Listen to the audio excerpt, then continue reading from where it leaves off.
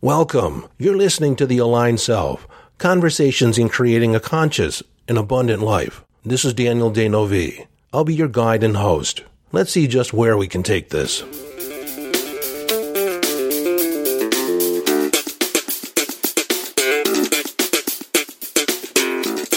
Hello, friend, and welcome back to the conversation. Today I'm going to talk a little bit more about subpersonalities. As you probably know, I'm neck deep into my case studies, working with different clients, and I've had some relief around that because some people are coming to the end of their sessions, but it's been very satisfying. And I've spent a lot of time thinking about subpersonalities. Now, over the years, I have worked with people frequently around subpersonalities and parts integration and internal conflict resolution, but I've not focused on subpersonalities to this degree, to this extent, all at one time. And so I've been thinking about it a lot, and I've been getting, downloads in different ideas, putting together different ideas, and that's why we do case studies and research, right, when you're writing a book, to have a new understanding of it. You just don't do it to regurgitate information. I'm doing it to actually dive deeper in a subject that totally fascinates me, and that is self-identity.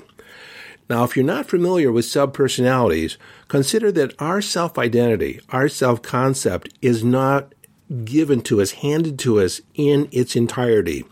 It's created step by step, belief by belief, situation by situation. Now, what happens is even though we seem to have a fluid sense of identity, when we encounter traumatic situations, traumatic events, challenging situations, or we may be put into a circumstance that requires us to up-level our game, to grow up, so to speak. And when that happens, there is an aspect of our persona that is splintered off in order to deal with that situation. And so these aspects or subpersonalities have their own set of beliefs, their own strategies, and typically they are frozen in time. So if a subpersonality splinters off at age 8, it stays age 8. It has the perspective and perceptions of an 8-year-old. And for the most part, that 8-year-old is still making decisions at 30 and 40 years old. So part of the work that I'm doing with subpersonalities is that we're integrating these different subpersonalities because they typically have the intention, they're benevolent in nature, even though they seem to show up as self-sabotage. They're vested in having you have the best life possible. And so what we need to do is update their programming, bring them up to date. And so there's a whole integration process that we go through. So up to now, I've talked about mainly these subpersonalities as being those aspects that self-sabotage us, that respond in anger, that may be over the top or not necessarily fitting the circumstances of the moment. It's born in the past. It's a response to a past trauma event or something that said, I'm in danger. And so by and large, when I have people work with me, I have them fill out a questionnaire to identify those moments of conflict, those inner conflict. Part of me wants to do this and part of me wants to do that. And I'm kind of stuck in the middle. Or I have this grand intention and then part of me seems to self-sabotage, seems to derail the train. So how do I handle that?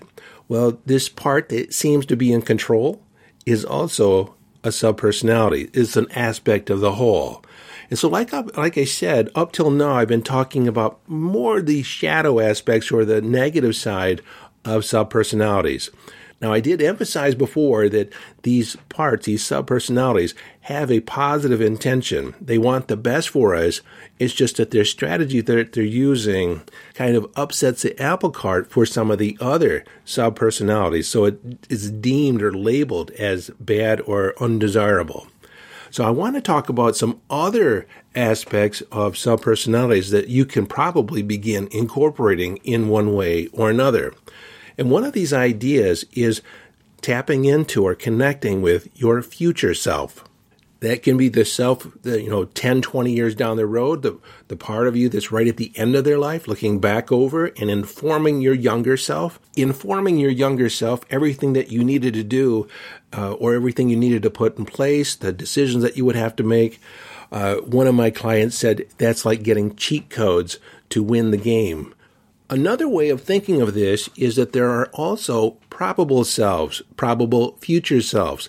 So you're not just on your one timeline. And this is where I think a lot of people around TikTok land and Facebook, they're talking about jumping timelines. Well, if all time is simultaneous, then jumping timelines is not the correct way of thinking of it.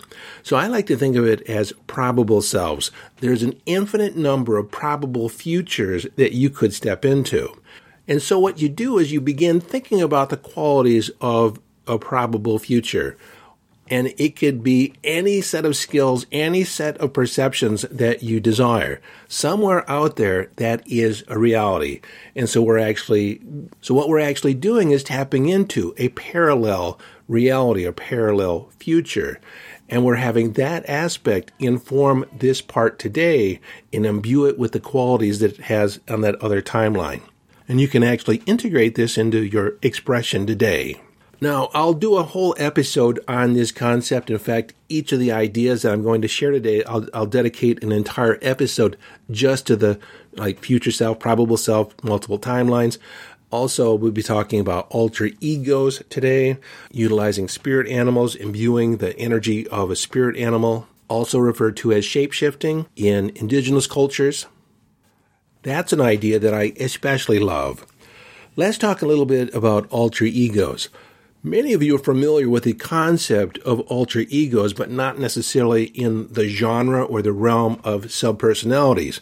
It's kind of this idea that you adopt an alter ego, a personification that has the confidence, has the skill, has the strength that you need in a particular situation. The singer Beyonce says that she's normally shy. Her natural state is shy and reticent, and so she's adopted an onstage persona called Sasha Fierce. That Sasha Fierce is the one that's performing on stage. Another story that I just simply love is that a woman once bought a pair of Oprah's shoes on some auction site. They were raising money for some charity. And so she bought her shoes.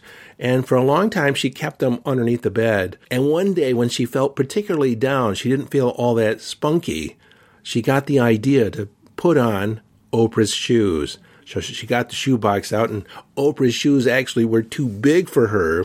But she walked around the room in Oprah's shoes, and she said that she felt herself stand taller, walk with more confidence. Even though the shoes didn't fit, she was walking in Oprah's shoes.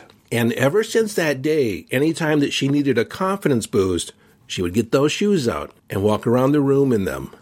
In my personal life, I've tapped into the genius of Leonardo da Vinci, Einstein, and Nietzsche. Anytime that I need access to genius, anytime that I need access to a higher consciousness, I imagine myself tapping into whatever source I need. When I go to the gym and I don't want to do the extra rep, I don't want to push myself that hard, I have an alter ego. I actually have a trainer that goes with me that is in my mind. His name is Boris. Boris is a trainer of former champions. He has a mindset of sticking to it and pushing me through it.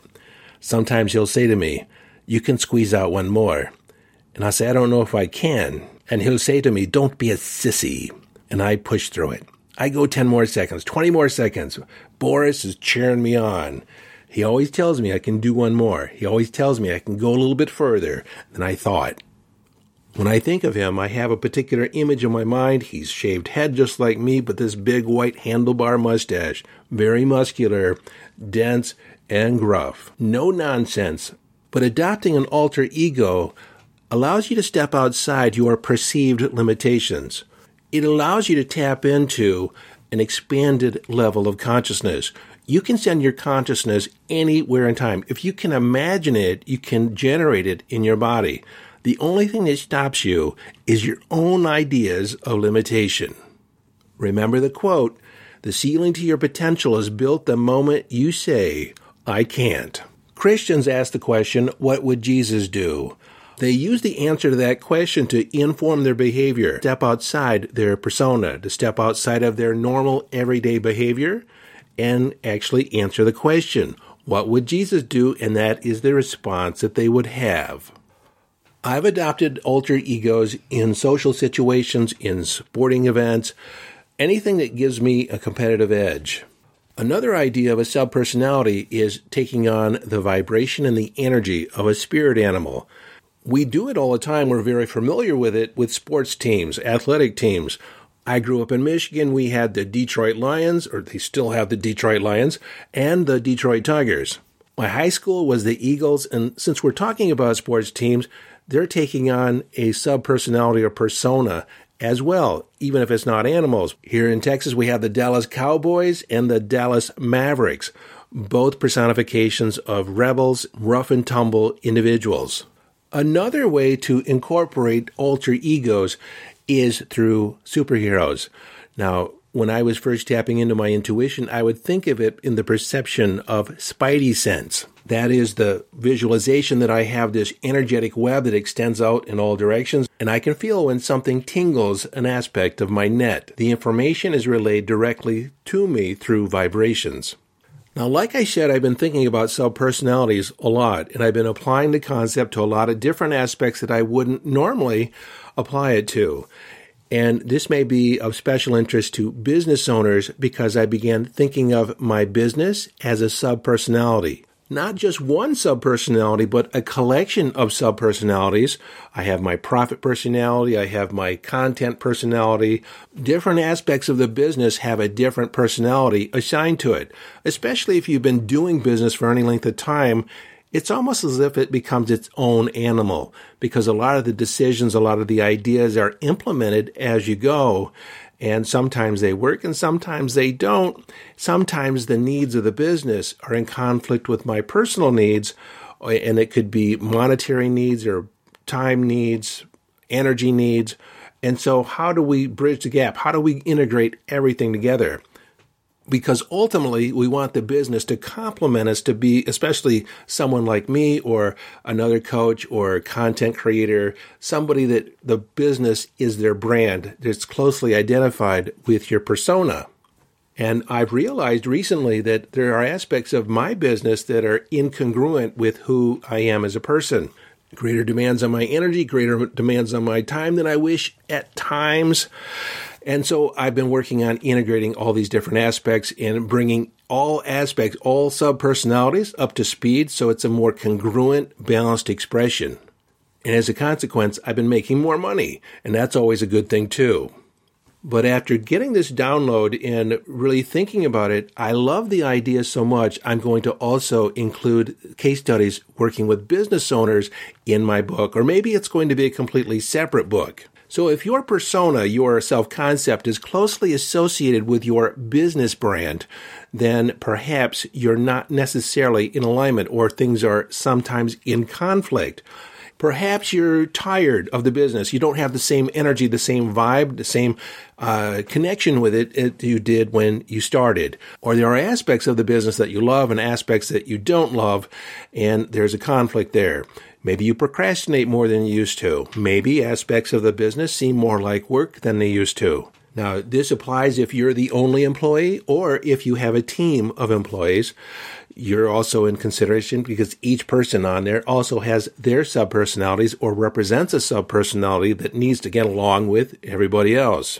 So if you're a business owner, especially a small business owner, where you're the face of the brand and you have it's either you or a small team, you have annual revenue of at least $100,000 and you've been in business for at least 6 to 12 months, you have some history of business, some history of systems going on, then I would like to talk to you because then you may be a candidate for my case study to really integrate all different aspects of your business with your self-concept. I'm calling this program the Aligned CEO Process. Aligning your values of your business, personal values, guiding principles, beliefs, all that into a cohesive whole. It's a 6-month program, and if you think that you're a candidate to take part in my case study, it's going on at a reduced rate of my normal coaching, a fraction of what I normally charge. And so if you think you're a candidate for this and you're interested, contact me at support@daneov.com or via the contact form on yesdaniel.com. That's support@daneov.com or the contact form at yesdaniel.com. And I'm also still doing the case studies on personal subpersonalities. Now, in addition to business having a subpersonality, I've also thought about each individual course, each individual coaching program having a personality. This has been an interesting way to think about different things that are seemingly inanimate as having an energy, having a persona. Now, as I've said about subpersonalities, they aren't necessarily real, but thinking about different aspects of our personality as a subpersonality having its own set of values, beliefs, strategies, also thinking about business in this way and other things. My grandmother used to call the car Bessie and talk to it as if it was a real woman. But even though all this may not be real, quote unquote, it's a play of consciousness. And so if you think it is, act as if it's true. It is true. One last idea I'd like to share with you is the idea of archetypes. Now, I did not coin archetypes. That was Jung. But as we think about archetypes, and more often than not, we personify different archetypes in our behavior. Early on in my romantic life, I used to think of myself as a knight in shining armor. And what is the story about a knight in shining armor? Usually always find a damsel in distress. Or you start approaching people as if they're in distress and they need saving. Not a useful metaphor for romantic life. And then there was that time in my early 20s where I was a prostitute. Not in the literal sense, but I had the energy of a prostitute where I would sell my soul, sell aspects, sell my values. I'd sell myself out in order to be liked, in order to be loved. Or at least have someone say they loved me. Archetypes that I embody today are the sage, the healer, the wizard. These are ideas that I have in my head that I play with from time to time. I have lots of different warrior archetypes, and my logo, the phoenix, is a sign of rebirth and regeneration.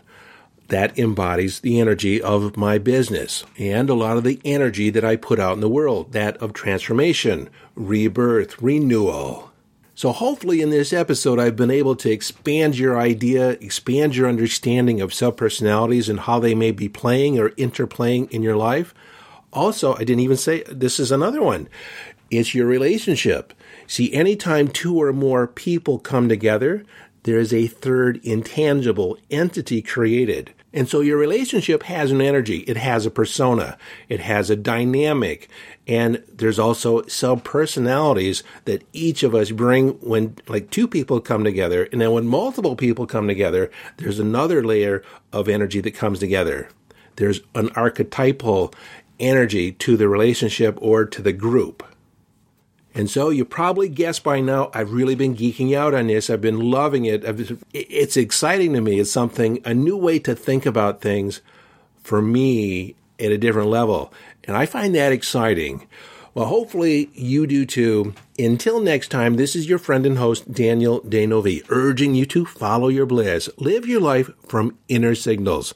Be inner directed as you engage in the epic adventure.